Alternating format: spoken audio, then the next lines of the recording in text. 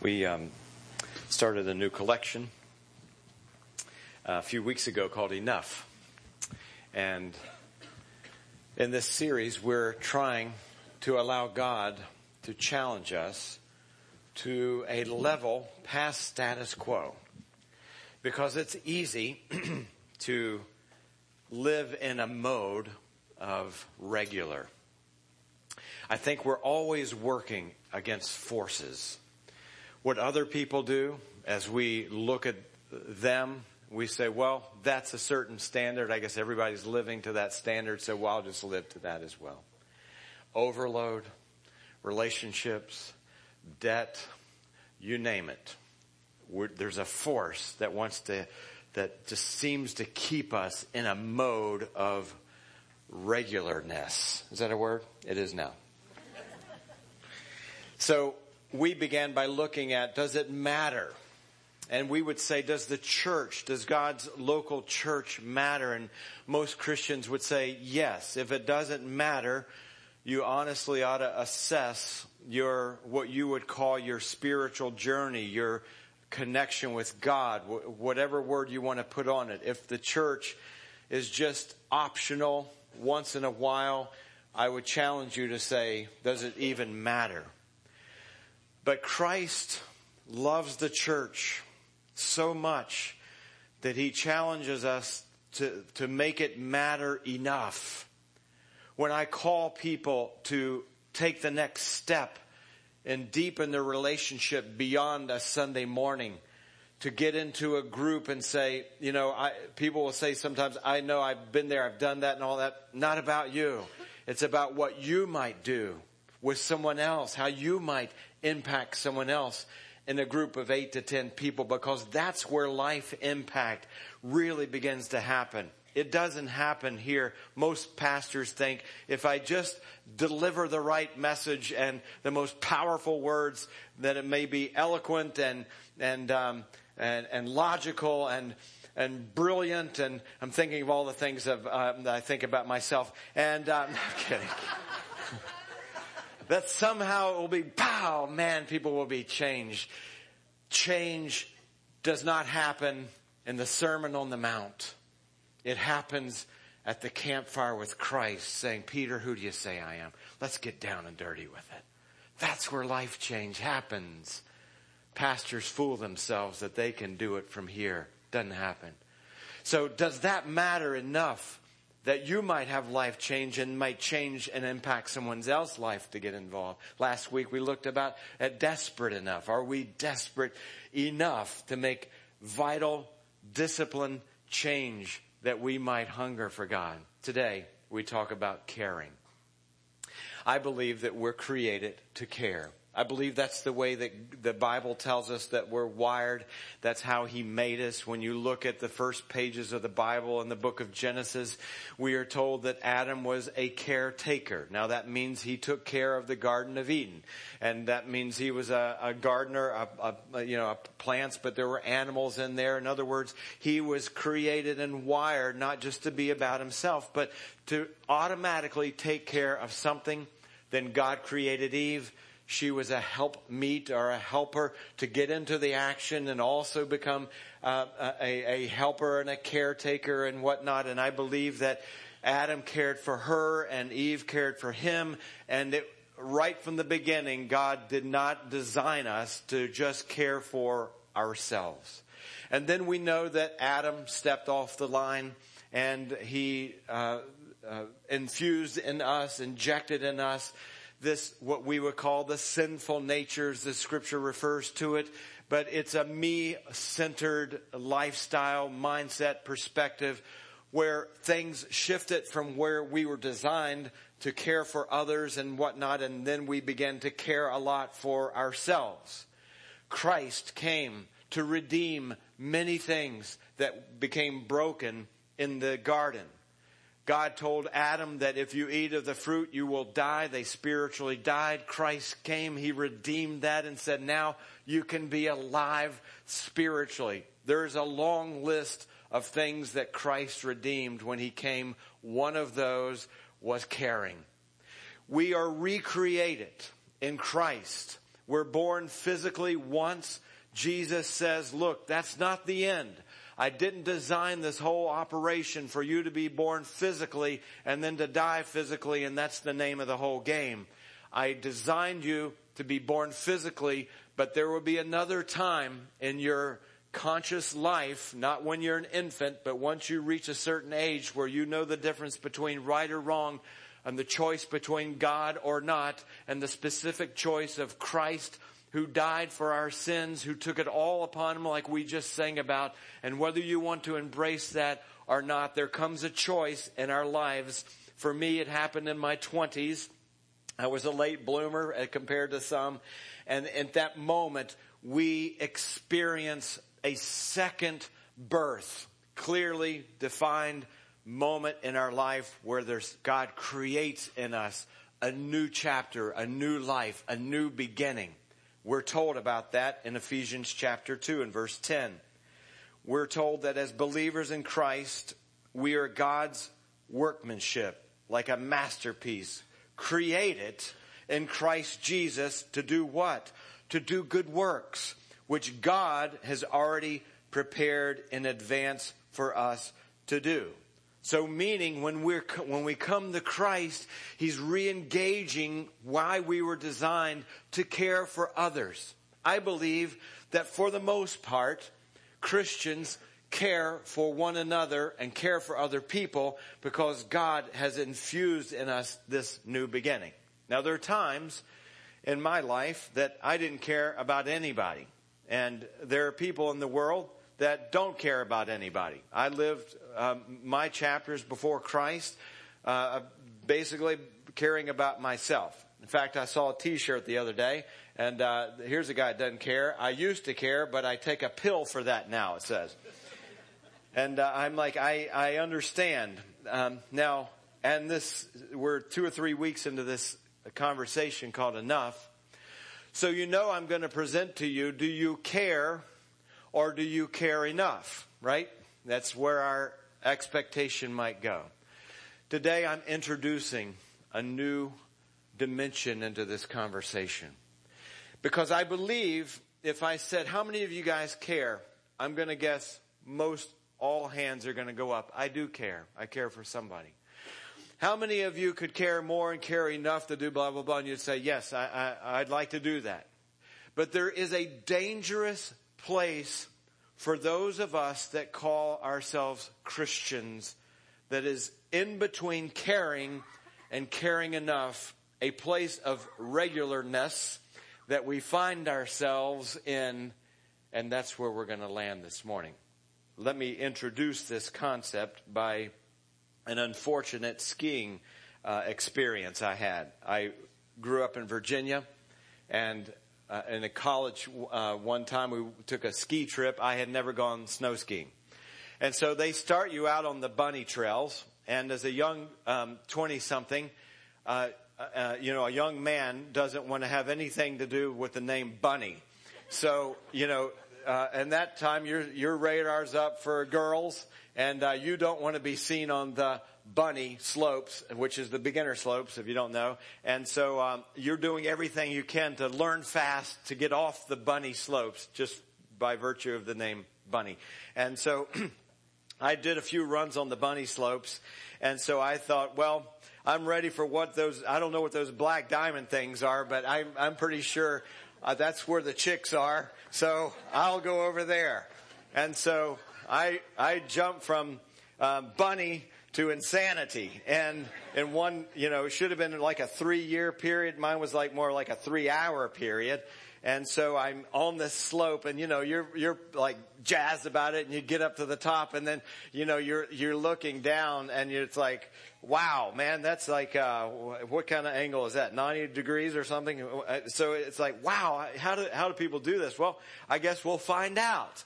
So I started down, and I didn't ever get, how some skiers do that side thing? I didn't get that part. And so I'm just going straight and picking up velocity, as you can imagine.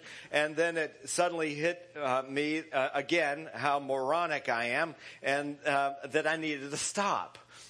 desperately. And when you're going fast and you don't know what you're doing, you'll just do anything in that moment. And so I just kind of clamped down, and something happened. I only to this day don't know what happened, but the skis popped off, if you don't know about skiing. And they came and somehow miraculously whacked me in the kneecaps.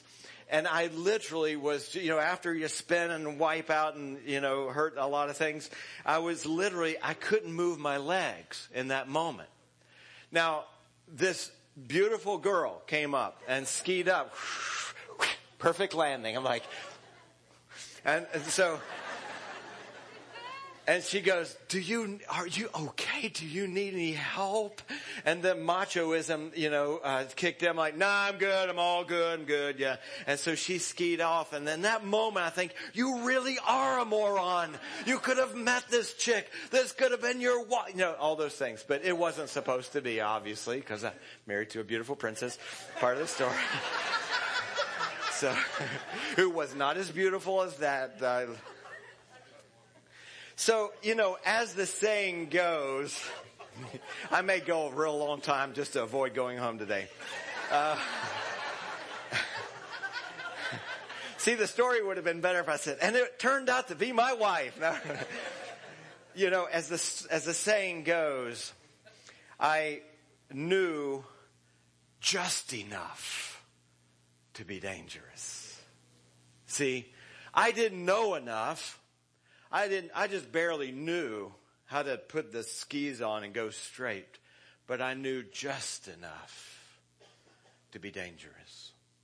See, I think when it comes to caring, that there is a level of normalness, of regularness, of status quo, of check it off the checkbox that we can live in because we do care. We are created in Christ Jesus to do good works which God has prepared for us in advance to do. Got it. I'm wired to care. But I don't always have to care enough. I can care just enough to make myself, feel good. James would kind of nails a few things in James chapter 2 and verse 15. He says this, suppose a brother or sister is without clothes and daily food. If one of you says to him, go, I wish you well, and keep warm and well fed, but does nothing about his physical needs, what good is it? But we wouldn't say those words these days. We would say, hey, sorry to hear you're having a hard time. God bless you, and what? I'm praying for you. Now, nothing wrong with praying for somebody. We got it, right? God does not expect us to stop there because it's just enough. Man, sorry you're having a bad time. I'm praying for you. God bless you. See you next Sunday. It's just enough. Now, that's easy, right? I don't have to develop that thought with us. We get that. Let me move to something a little bit more subtle in this just enough sense. Because when I'm reading this about James, I'm like, okay, I understand that. But there's another layer. Life is a series of a means to an end. We have jobs because the end is not just the job. There's a means to an end. We get a salary so that we can have a home, so we can be responsible, so we can have a family, so we can put clothes on our back. That's just the way life works. It's a means to an end. Warfare is a means to an end. Interview anyone in Syria this morning and say, hey, do you enjoy war? Is this like a hobby? Are you really into? No, this is not the end. This is a means to an end. Ask either side and they'll tell you what their end goal, their objective is. But the war itself is not the end. It's a means to an end. This is an election year.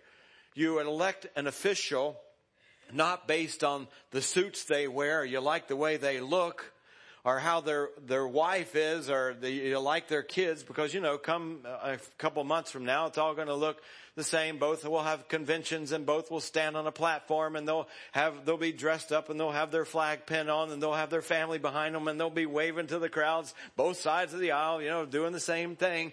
And we don't vote for people because we like or don't like the personality.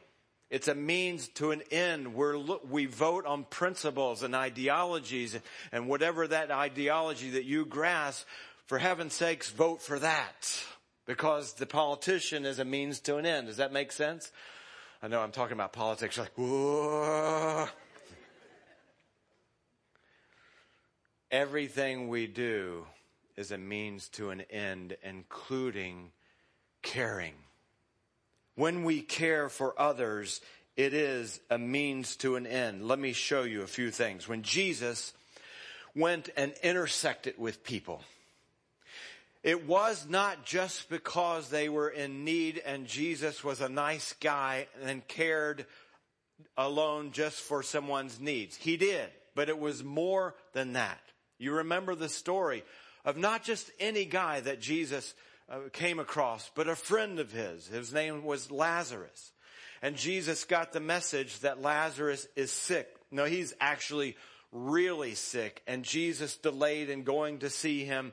And Jesus says to his disciples in John 11 verse 4, when he heard this news about Lazarus being sick, Jesus said, this sickness will not end in death. Well, he actually did die. But Jesus was going to go into the town 3 days after the guy was dead, and he revived him back to life. Hey, breaking news. Lazarus died again at one point in his life. He's still not around to tell the story. But Jesus said, I'm not even talking about that one. He may have lived after Jesus brought him back from the dead, and then he died somewhere else in his life. Jesus is saying, oh no, he's still not going to die because this life goes on and on and on.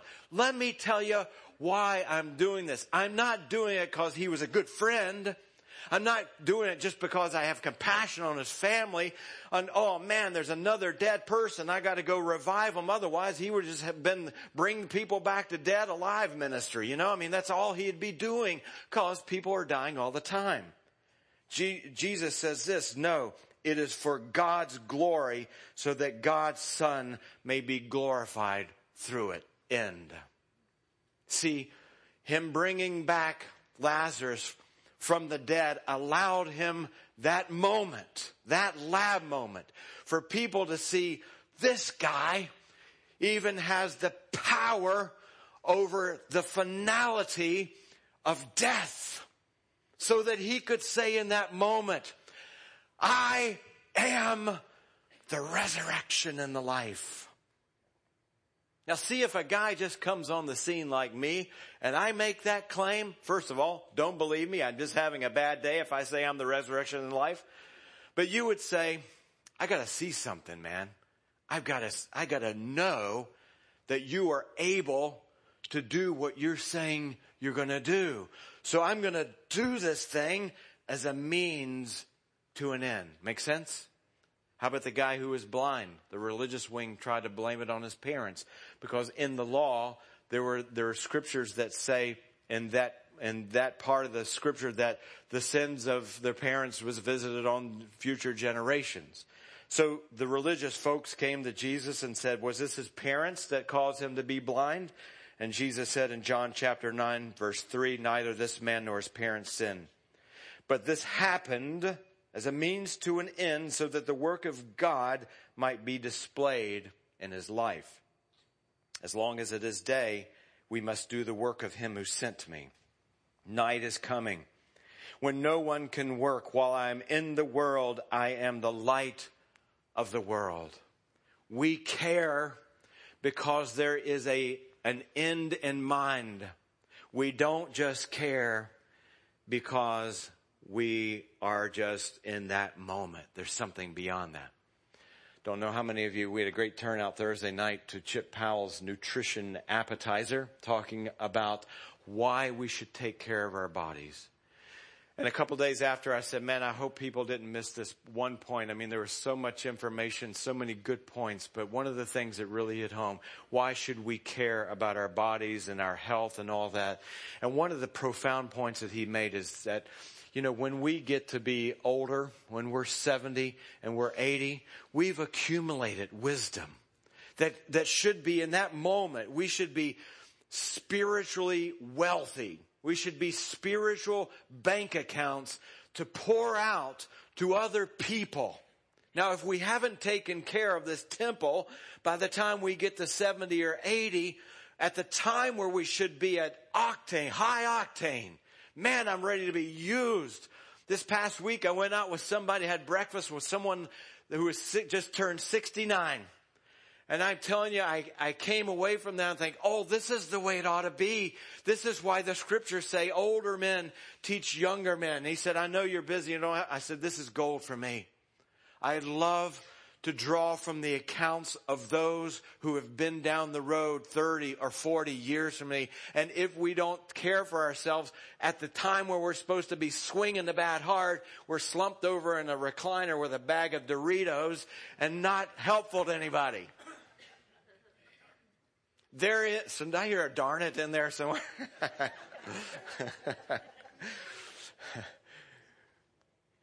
There's a means to an end where we could just say, I want to take care of myself because we live on the beach and I want to look buff. Not in Christ's world.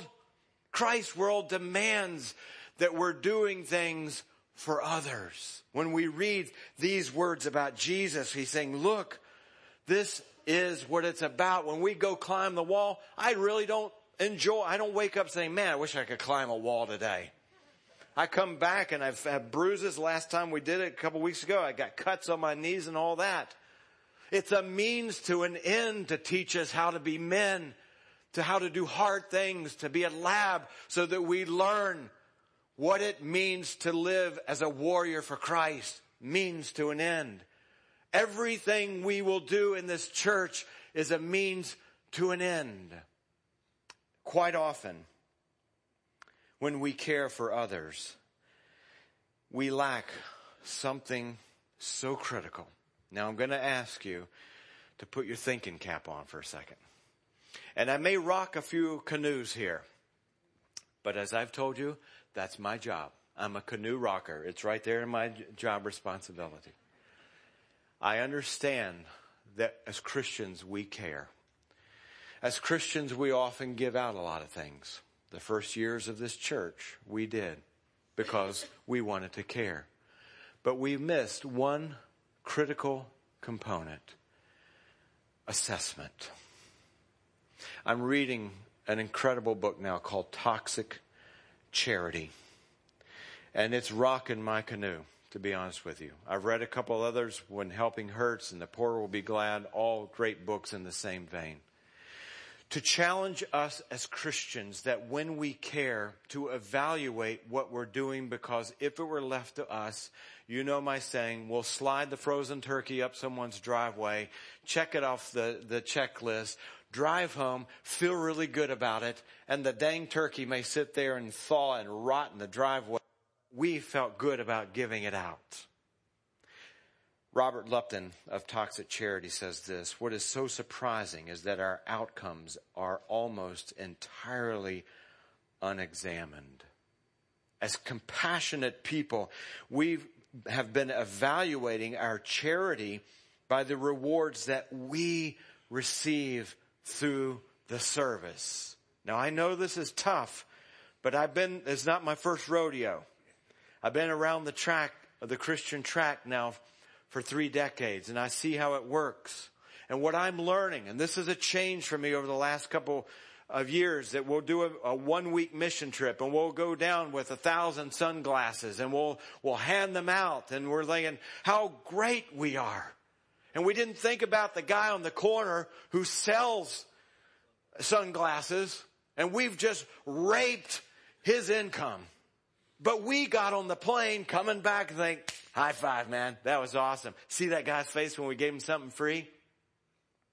And we put people in a place of entitlement, a place where they're codependent on someone else.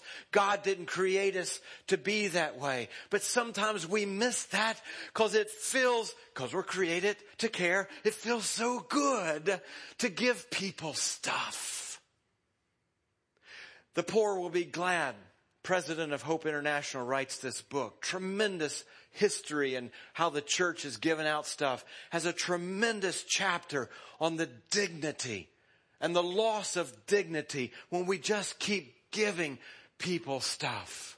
You see, in Belize, for example, there are 7 ponds that can farm 20,000 tilapia. Our dream is that in a few years we won't be giving them a dime. It's already started. They're growing corn. They're growing chickens. They're growing cattle. They have horses. They're not eating them.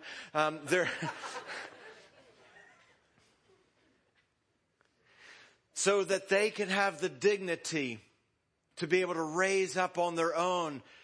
We've hired people now, locals in Belize. One man, Pato, didn't have the self-esteem to even get a driver's license. And now that he's working on the property, he's got his license, he's supporting his family, and we're building a relationship. We just didn't give him stuff. We don't want to go down to Wilkinson and just hand out a bunch of stuff on a single day, walk away and say, man, that was awesome. We want to get into their lives as a means to an end. To love them, to care for them, and do the hard work of carrying them. Isn't that what Christ did? Otherwise, he would have jumped on the planet and said, hey guys, here's the manual. See ya. It's a means to an end. Always a means to an end. You know, we live our lives this way. Sometimes we don't recognize it. I'm going to bring up that picture of, like someone might say, hey, you got a new couch, but it's a means to an end. That's actually a pool table there. You bought the couch as a means. Somebody may say, hey, some of you are just like, what? You might say, hey, you got a new iPhone. Cool. Was that the end? No, that's a means to the end. I needed some brass knuckles that come with the iPhone. You don't have that version yet? Someone might say, hey, you got a new kitty cat. No, I just needed to clean. Okay, I've gone too far. I know you're saying that. All cat lovers are like, I hate that man.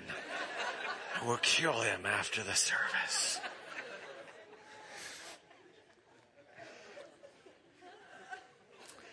Hi, I'm back. Let me tell you this story, a familiar one in the scriptures, but I want you to see it from this angle of a means to an end. It's a story of Jesus feeding the thousands. But there's nestled in that story the core of Christ's heart. Let's not miss it. If you're like me, you may have to think a little harder and retrain how we operate, how we shall be. Because once we redefine how we shall be, that we're not just going to be giver-outers, but we're going to be those who walk with others, it will affect what we do, and watch what we don't do as a church. Most stories have a beginning and an end. This one has a beginning and means to an end and an end. Jesus was before these thousands of people teaching. There came a time where they had been out there a long time and the disciples cared. Matthew chapter 14, verse 15. As the evening approached, the disciples came to Christ and said, hey, this place is kind of rural. It's a remote place and it's getting late. We care enough to say the next thing. Send the crowds away so that they can go to the villages and buy themselves some food. In other words, we care just enough to understand that people are hungry. There's a Cracker Barrel right up the road. Why don't we just send them out? You see, this is where we land so often. You know why they said that? Don't miss it. Don't miss it. Are you ready? Don't miss it. Don't miss it. It was easy. It was easy. That took no effort for them to turn to Jesus and say, man, they're hungry. Why don't we send them away? Hey, I tell you what, there's a need there. Why don't we write a check? Now, see, I don't know what your experience is, but my experience has been in the past of the churches where I've led and served, that we would have a list of 15 to 20 missionaries. And we would write a check and send it in the mail for about $50, maybe $100 a month. Not a lot of contact, not a lot of hands-on. And we felt good because we had 20 missionaries on the list of our bulletin. This one hits home. My wife's parents were missionaries to Japan for nearly 2 decades. What that meant is when they would travel for years and take their station wagon and go to church after church and break out the film loop in those days and show the vision of what God had laid on their heart. And they get back in the car and say, we got $25. And we're going to have to go miles and miles and miles and miles of churches writing the $25 check. Why don't we just send them away? I led a committee in a church on the East Coast. It's called a benevolence committee. If you haven't been in the church culture, you probably don't know how to spell benevolence, much less know what it means. And we had local ministries that we wrote checks to. And every year we'd come to the front of the year and say, let's see, well, this is our one and only meeting. Let's get it right. We gave the Salvation Army $75 this year. What do you guys think? Should we do 75 again? What do you think? 75? Going once? Going twice? 75? Everybody good? 75 it is. Ready? Send them away. Okay. We did Habitat for Humanity, $25 last year. What do you think? Should we do like 30 this year? What do you think? It's a big increase. 30. What do you think? 30? 30? 30? I should do auctioning. It's pretty good. Yeah, let's do 30. We never built a house. We never entered the doors of the Salvation Army.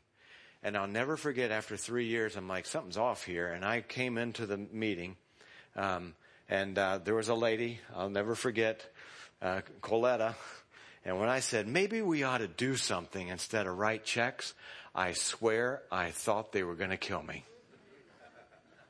It was such a foreign object that we should go into the school when the child may not be able to read, to be selfless enough to give up an hour of our time as a means to an end to know a child, so that we can perhaps know the single mom that's raising the child or the grandmother that's raising the child, so that we can embrace their lives and know them, that at the end we might say, I love Christ, and that's why I'm here.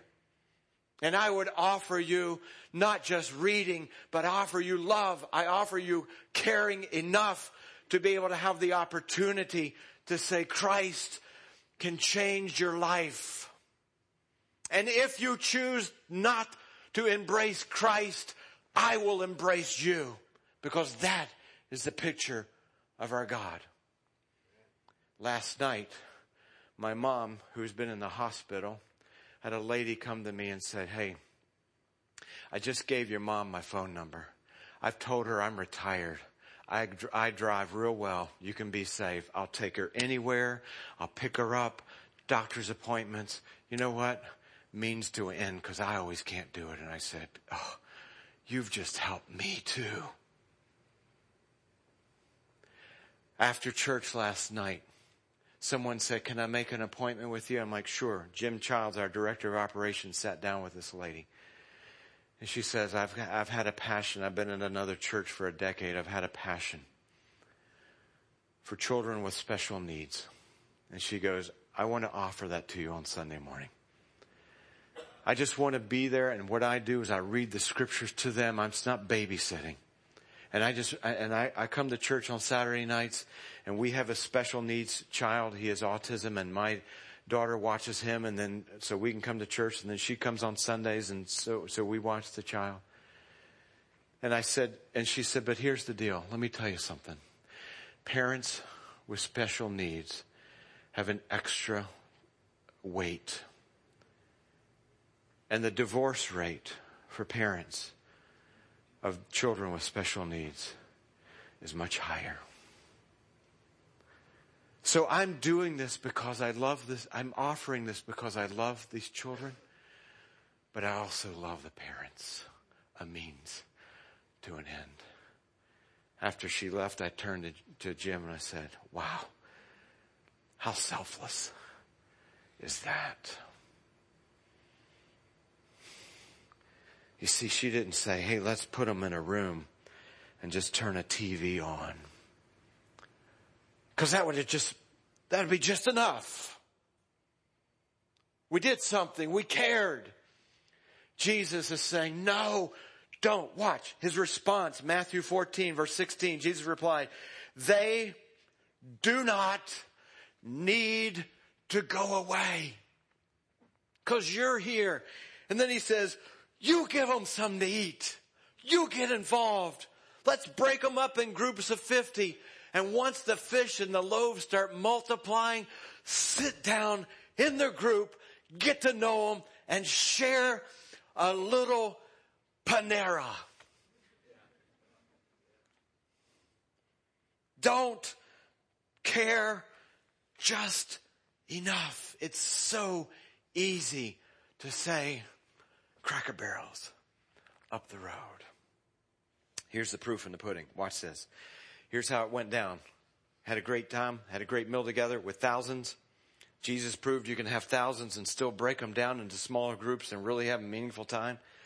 After that, the religious wing, the Pharisees, they missed the point. They thought that was the end. They looked at Jesus like we look at David Blaine. Like, wow, do another magic trick. If you don't know him as a street magician. It's kind of weird too. But at any rate, yeah. Different story. But they only saw magic. They only saw, wow, show us another one. Oh, you missed the whole point. So they get in a boat, the disciples with Jesus. They're going across the water. There's a storm that arises and Jesus calms the storm. He gets in the boat. They're having the conversation. And Jesus kind of just mildly leans over to these guys and says, be careful, beware of the yeast of the Pharisees. It's insidious. Yeast just kind of spreads and spreads and spreads and spreads because they're only looking at the thing rather than the means of the thing, the end of the thing. And at that point, the disciples say, I think he's ticked off because we forgot to bring bread. I mean, I'm surprised that Jesus' forehead didn't have like blisters, from going, He's really ticked off because we forgot bread. And then at this moment, he rapid fires 9 questions. After this discussion, Jesus asked him, why are you talking about having no bread? Do you still see and not understand? Are your hearts hardened? Do you have eyes but fail to see? Do you have ears but fail to hear? Don't you remember when I broke the 5 loaves for the 5,000? How many baskets of pieces do you pick up? 12, they replied. And when I broke up the 7 loaves for the 4,000, how many baskets of pieces did you pick up? They answered 7. And he said to them, do you not still understand? That was the last one. That hurt.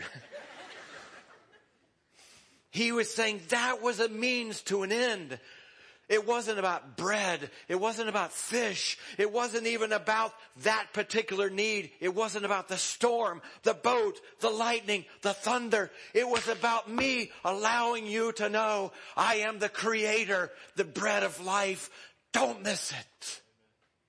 Don't miss the end of what I'm trying to show you.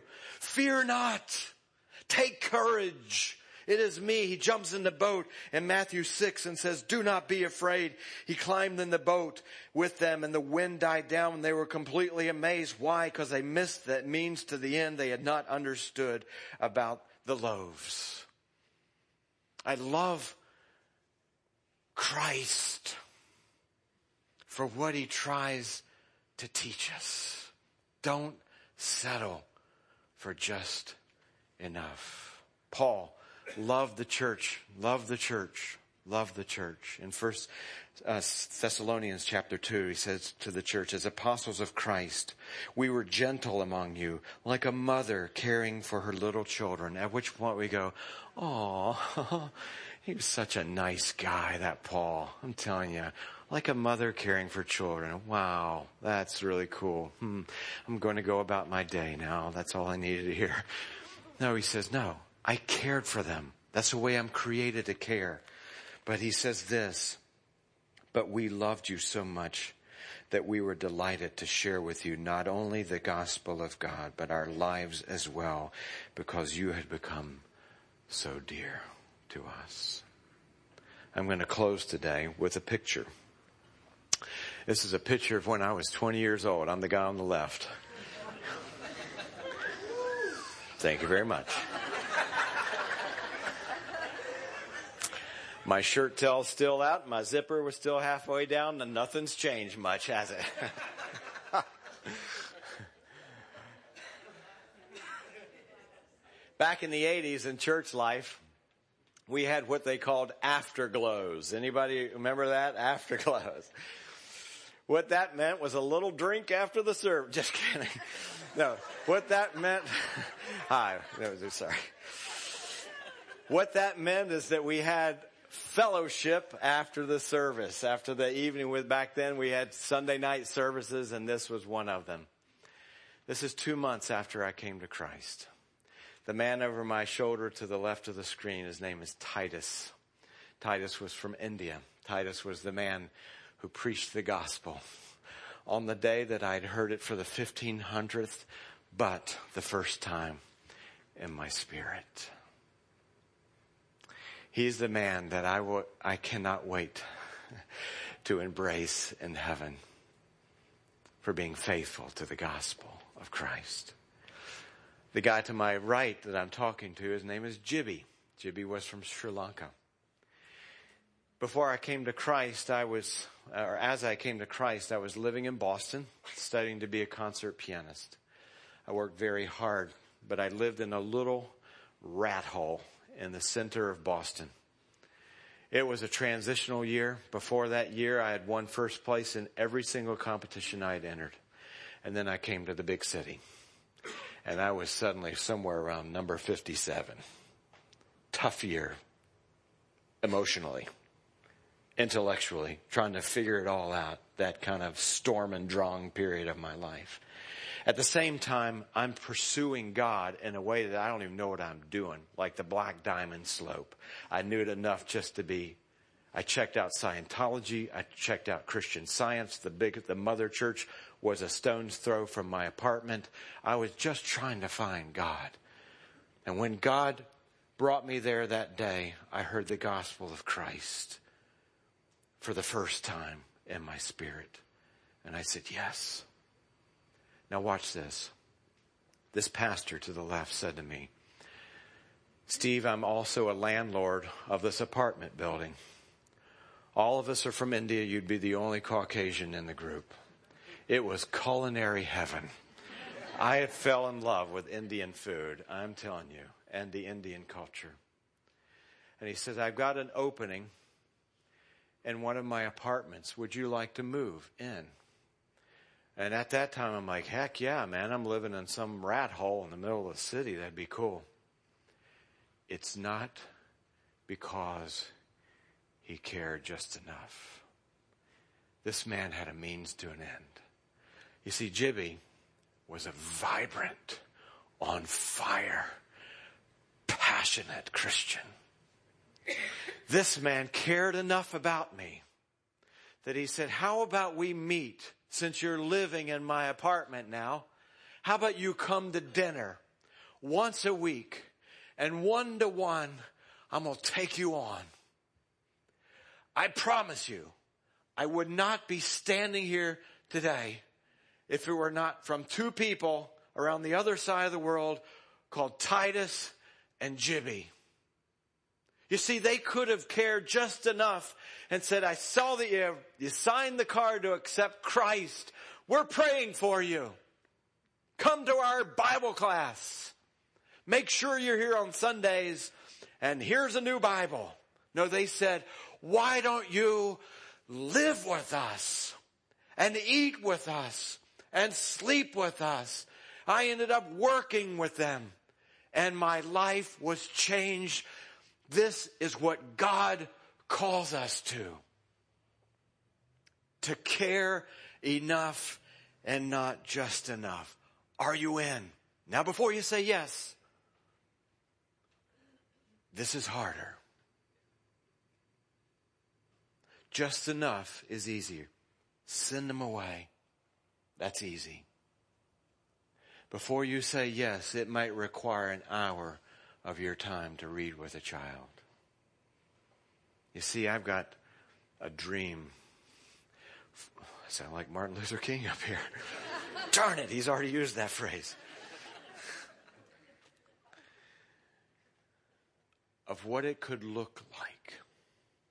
Imagine people from the boating group and from the food group and from the marriage group reading to a child as a means to an end to build a relationship.